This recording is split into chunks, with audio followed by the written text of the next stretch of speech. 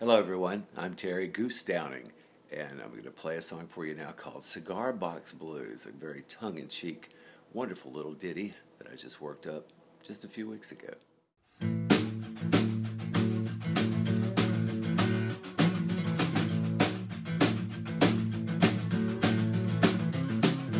Mama liked to make some cornbread, Daddy liked to make moonshine, and I was gonna make a little music with a pretty little gal of mine, pretty little gal of mine. I didn't need no fancy guitar, I made the one I used, stomping my feet to the rhythm and the rhyme while I played my cigar box blues, playing my cigar box blues.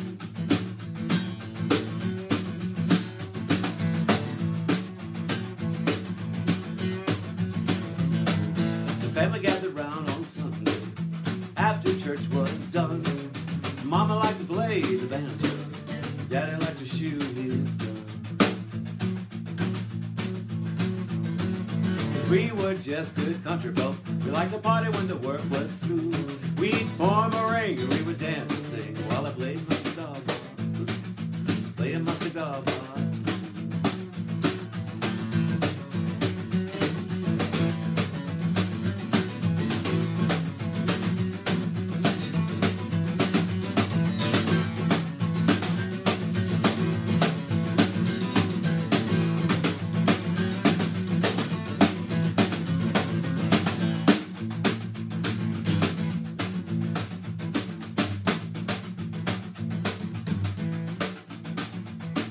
Saturday night at the local bar, I get up on stage.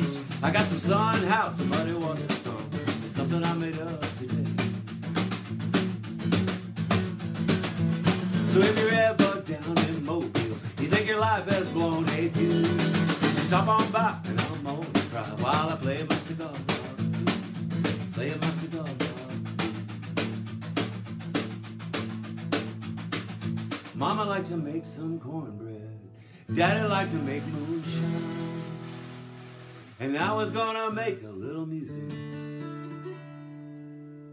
for the pretty little gal of mine, pretty little gal of mine. I'm still playing my cigar box, playing my cigar box.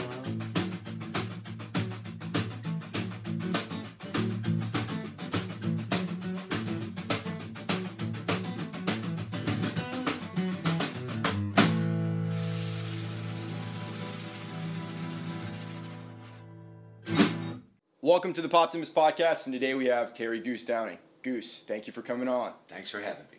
So you got a new album that you've been working on, is that correct? That's right. With Patio Daddio. Yes. Will you tell me a little bit about that? Some of the songs, for years we ran a group called Delicious Blues Stew, and so we would write on the way to gigs, and we just found out that we had a rhythm not only at playing together, but at finishing songs and great ideas. And the span went for about almost 20 years that we were playing together.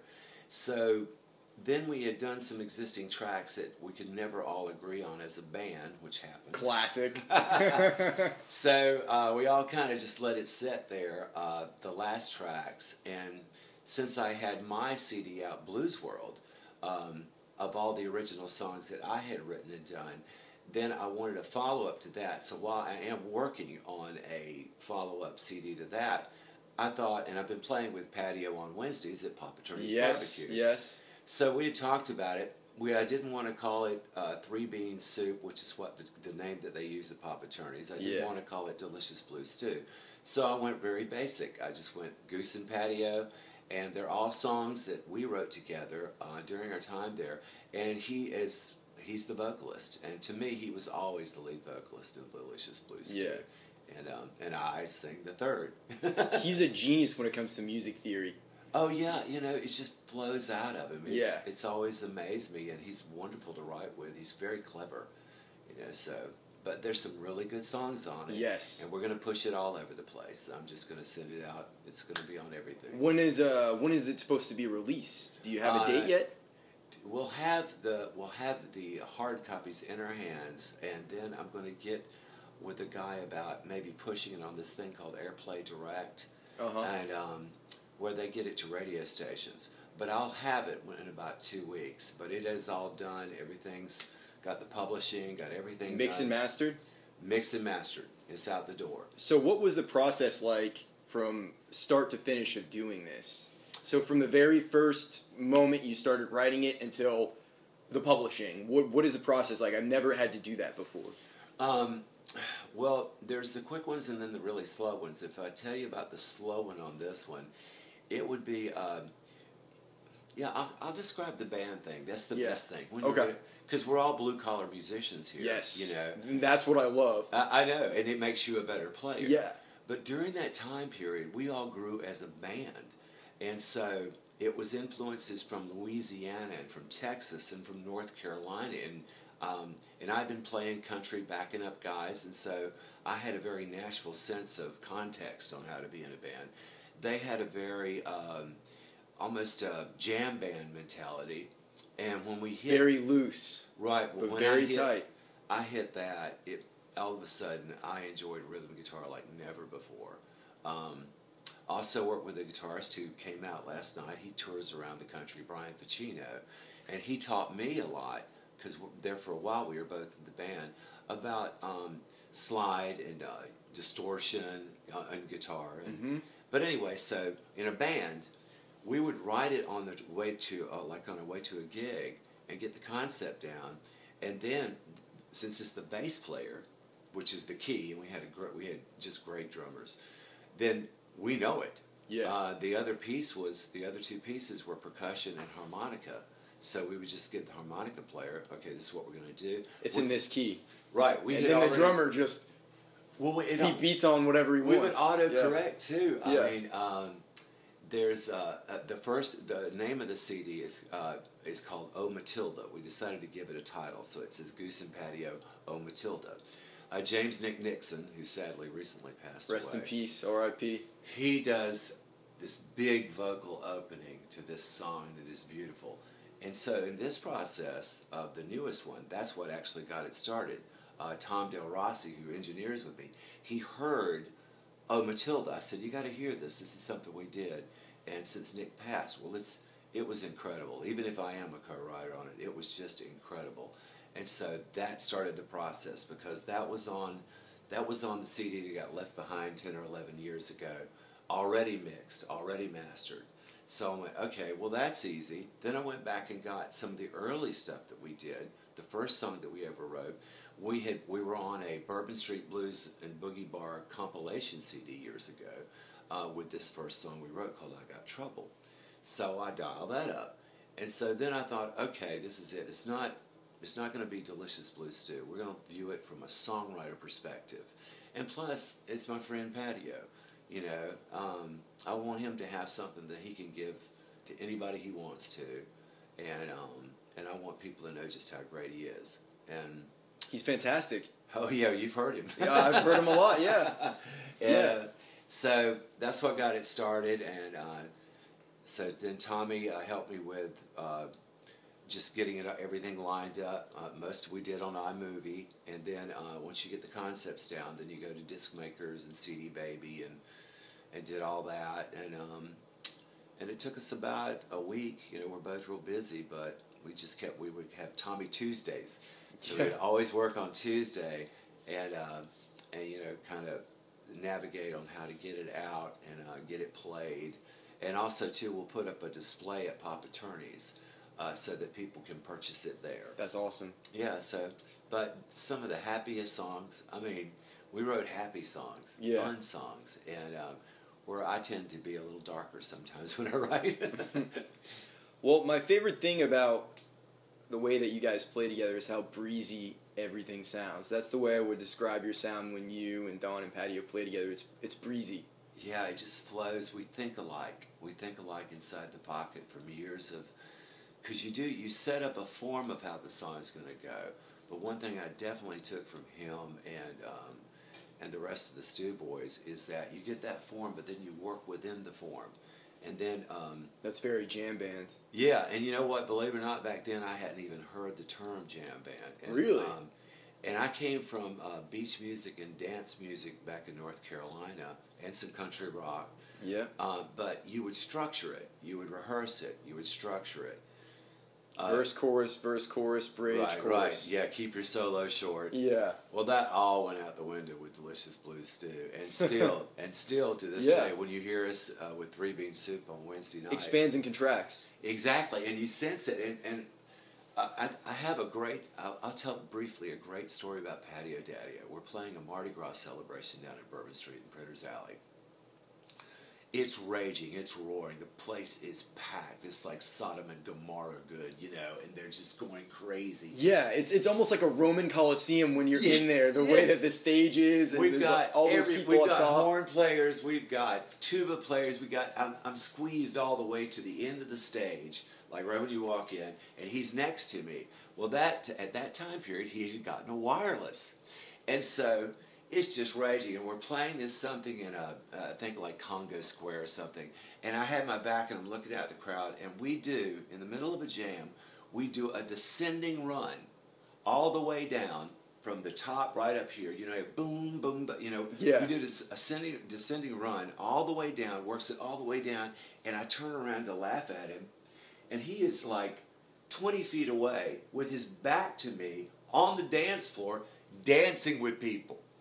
And I went, well, you guys have a connection, man. Yeah. I mean, we just did it. You felt each other. Yeah, we just sense where we're going to go in the pocket. And the other thing that you learn, too, in jam band is how to autocorrect quickly. You instantly can feel if something's not going to work right there. Yeah. So you switch. It finds its legs. It finds its way. And also, too, you're in tune with the musicians that are with you. So if they kind of turn to the left, you go to the left, Yeah. and then it's always finding that track where everything comes together and becomes like one thing. I would say the past 6 months or so, my obsession has really been that metaphysical quality in music that you can't really explain. That's beautiful. Because in my life, anytime I've had like a real time where I was like down in the dumps, not feeling very good, it was hard to open up and let that shine through in terms of even songwriting or anything like that. But it's those moments when you finally hit it that makes it so magical and so special, and you can't really explain it other than it just kind of happens. In my time here, I've come to think of it from being mechanical to being magical to being spiritual. Especially if you stay in it, and that is a beautiful thing about a music town, is that you're constantly being sort of lifted up again and again. And music it's one of those things that it really is this spiritual art. When we play, we are pushing an emotion out into the crowd. And so you're affecting people. I had to move away for 2 years. My wife took a big job and she wanted to do it, so I went to East Tennessee.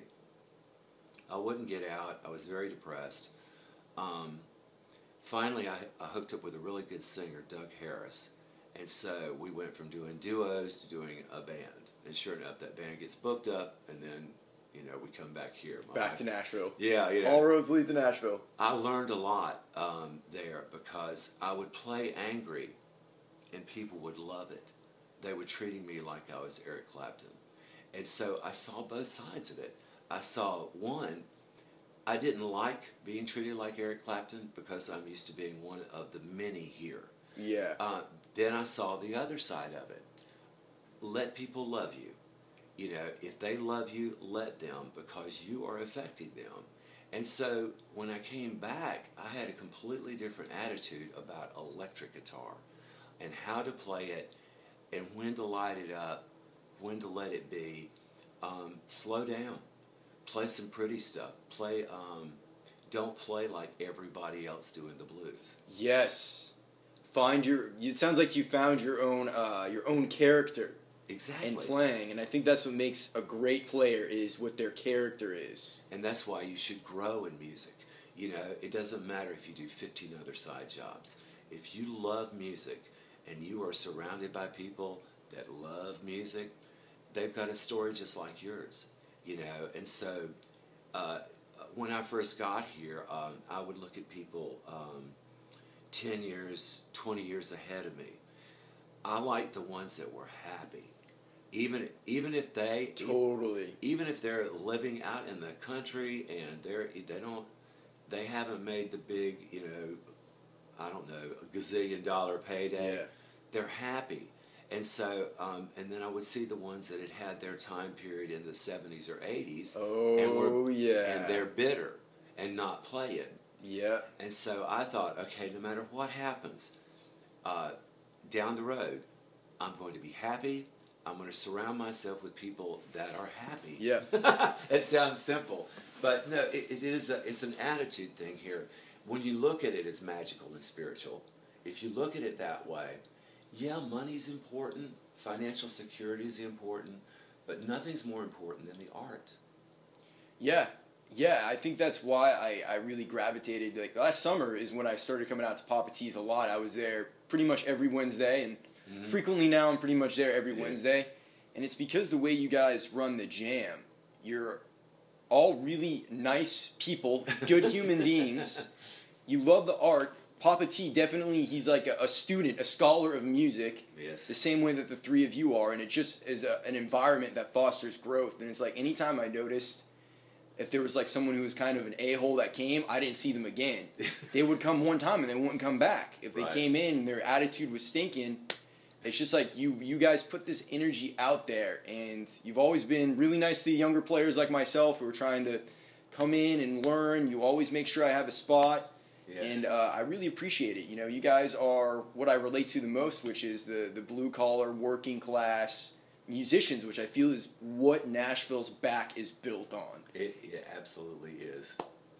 Yeah. So, I mean, Papa T's is a special place to me. And of course, the shredded chicken is also delicious. The food is amazing. The baked beans, the mac and cheese. Yeah, the rib sandwich. The rib sandwich. Everything there is delicious. Yeah. And it's I'm always going to look back at these times and seeing you guys play, and it's always going to be very special to me. Well, that means a lot to me. Because I felt like you guys lead by example, and you wouldn't do anything. You wouldn't ask anybody to do anything that you wouldn't do yourself. Exactly. And I feel like that's where the working class, because I feel all of us are artists in our own way. There's all these funky, weird, cool people, but then there are artistes. Right. Like the artiste is like someone who comes in, like the people that you were talking about, who had their heyday and now they're kind of bitter and they're mad that it passed, and they want to take it out on everybody. And like, I treat everybody kind of the same, and I'm nice, and I try and just be pleasant. And those people are out there too. There's people that maybe had their heyday, maybe worked on the Opry with somebody big, but that didn't have to define them. They still get out. They still play. They still have the same attitude. Roy Orbison's drummer was there Wednesday night. Yeah. One of the nicest people in the world, and he played this Buddy Rich kind of style but he played it so good that you could tell you were a pro. And I'm not sure how old he was, but he just had this smile on his face. You can always spot the pros. Yeah, I mean, a mile away. Second, how he hit the snare. Yeah. And Doug Siebert, bass player, he was playing, and we both were just looking at each other like, whoa, now, we got something here. But once again, he had been doing like some kind of a Broadway production or something, and hadn't been going out to jams. And I think Don had invited him, and he said he'd continue to come out, because he left with a big smile on his face. Vinny D, I believe was his name. That's what's so great about your guys' jam. It's just so breezy. That's the best way to describe it. It's just breezy. It's right there on the lake. And Don Kendrick, he knows these cats, and knows what they did. And so yeah, we'll get who was it? Charlie that comes out all. Charlie's incredible. Oh, who was it? He was with one of the Oak Ridge Boys. I'll think of it in a second. But yeah, he's got long history. I mean, and, shout out to Charlie Wood. Yeah, and there's another great, smiling, happy guy. Yes, always pleasant. Loves to play. Yeah. And that's what I love. It's if it really feels like your guys' jam is like the blue collar jam. That is it.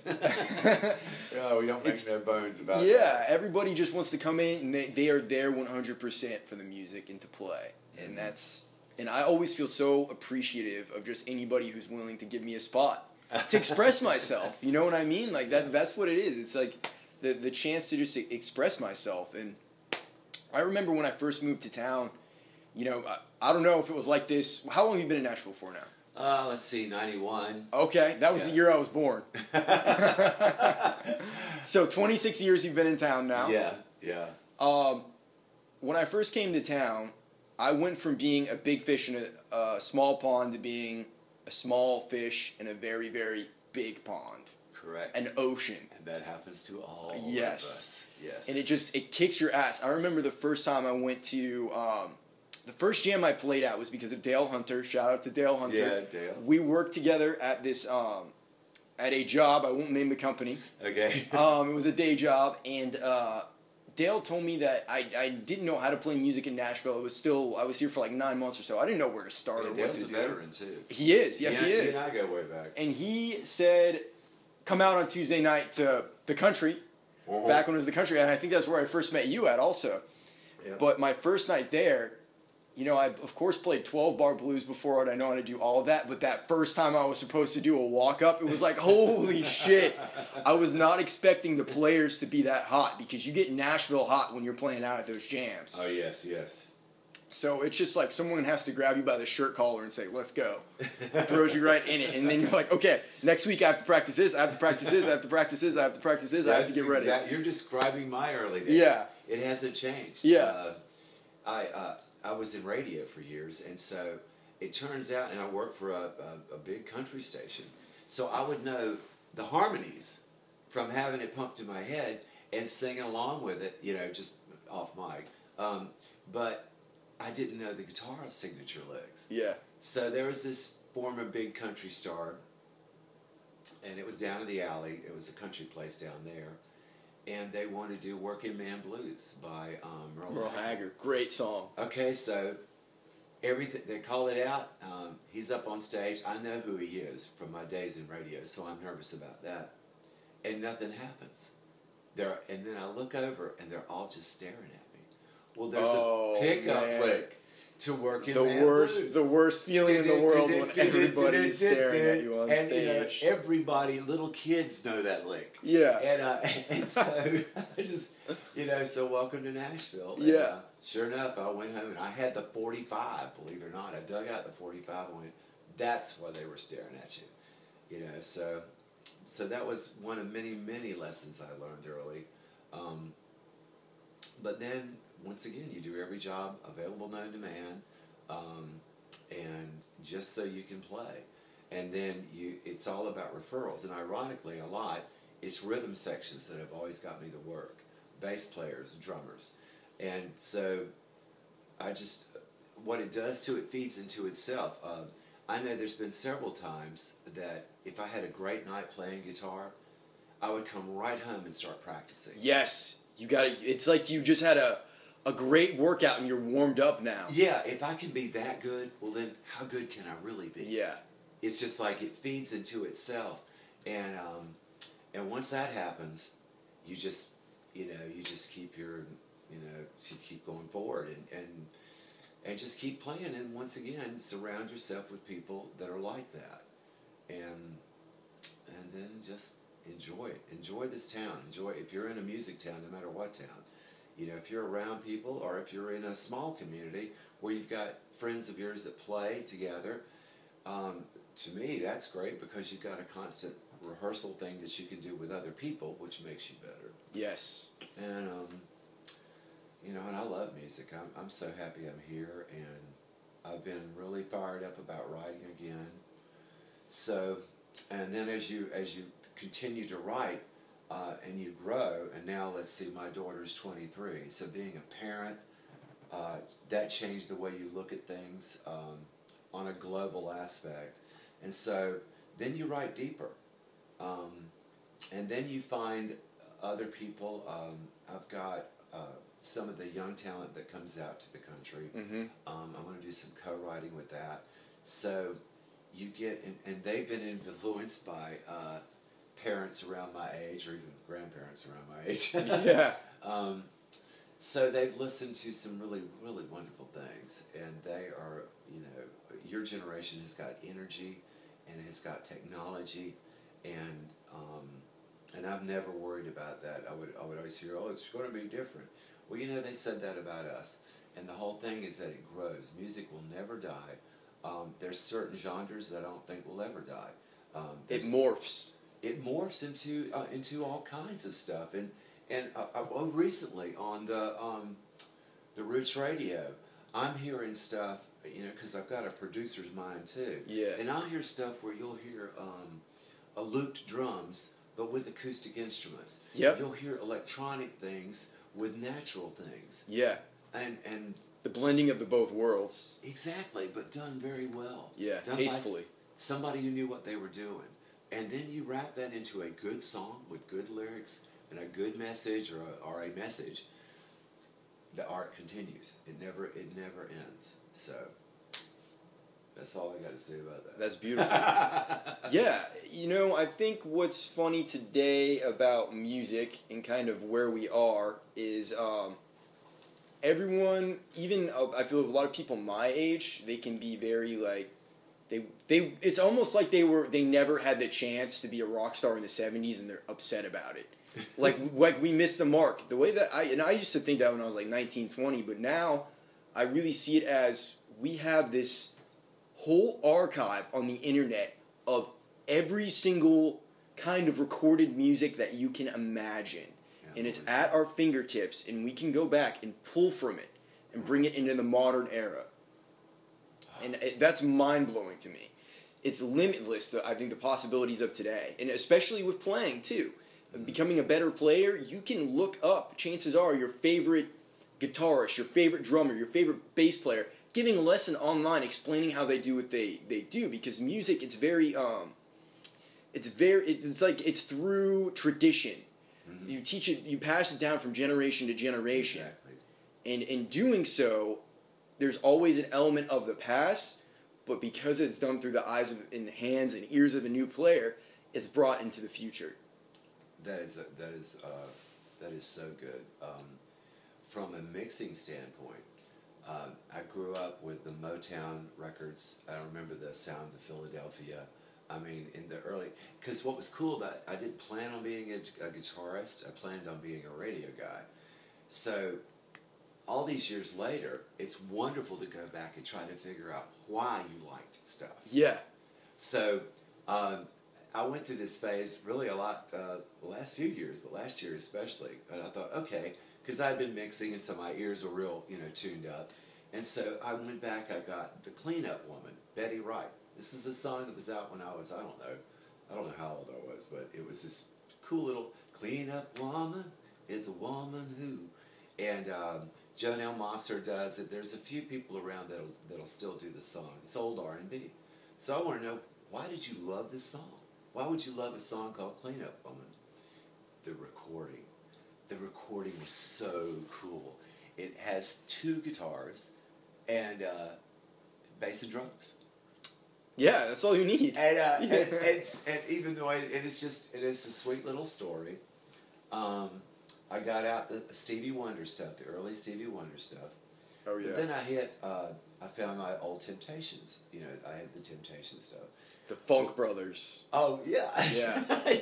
Oh my goodness. That bass, that P bass that I play, totally because of Jamerson. Well, it's all there. Yeah. I mean, it's all there on why you love it, how they put it together. And by this time, I've read about the gear that they were using, where they would, we're so big in the studio about, in-ear or, our monitor system on what we hear. Well, they basically ran everybody through one speaker and had the speaker mounted, so everybody was blended into one mono sound when they recorded. And they had to listen to each other. Ain't that great? They had to be tasteful players. Is that the sound of that dirt floor in Motown? I know. That's where the magic comes from. Well, that's it. And with Isaac Hayes and those recordings, oh yeah, Stax recordings, Hell it was a yeah. theater. And he's doing it just like they used to record orchestras. He hung microphones down from the ceiling. Yeah. Brilliant. Yeah. So the rules are there are no rules exactly. It's just one of the first things I read about home recording was to take the microphone in the stand and walk around with your headphones on until it sounds good.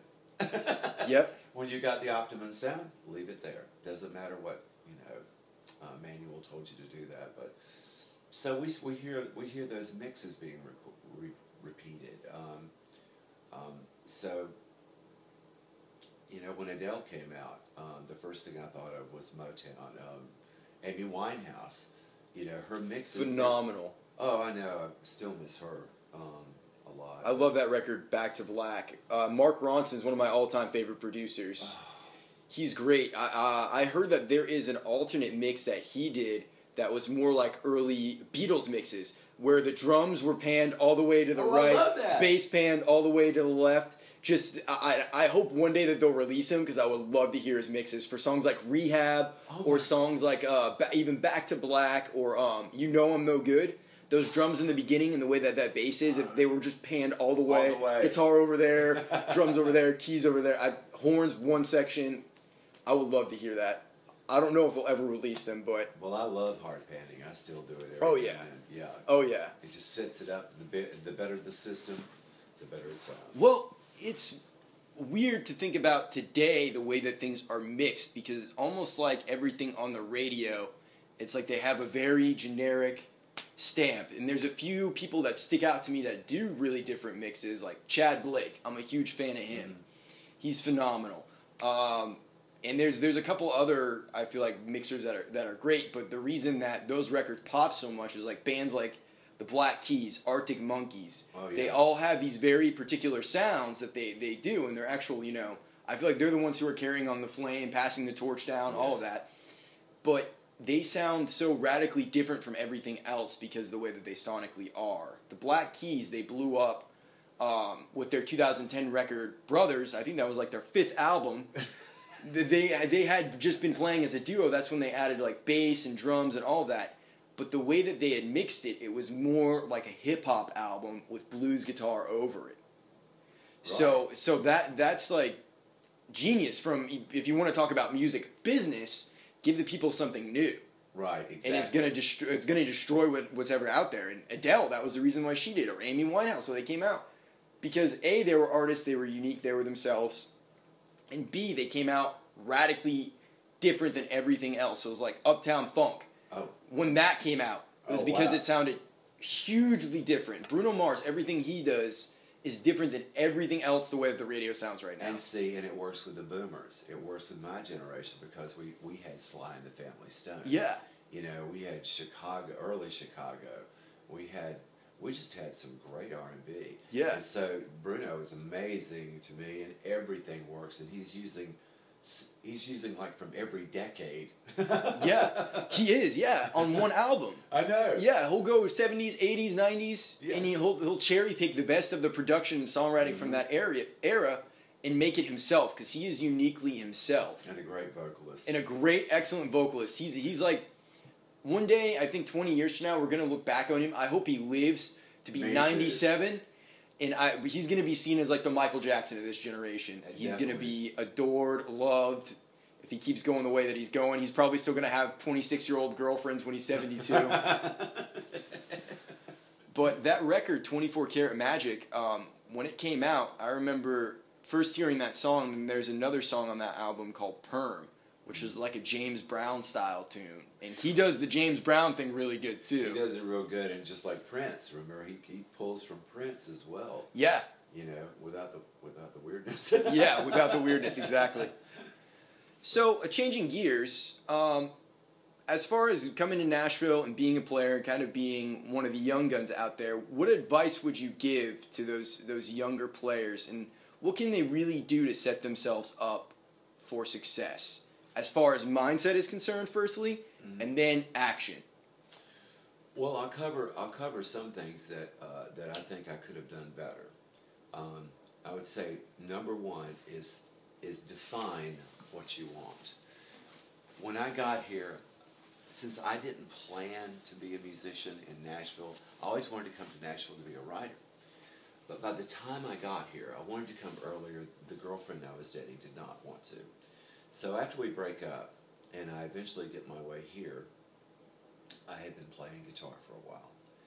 So then things had switched, and once I found out that I could play guitar here and learn here and grow as a guitar player, it pulled my focus off, and so then I kind of wish I'd been more prepared to be a guitar player. Yeah.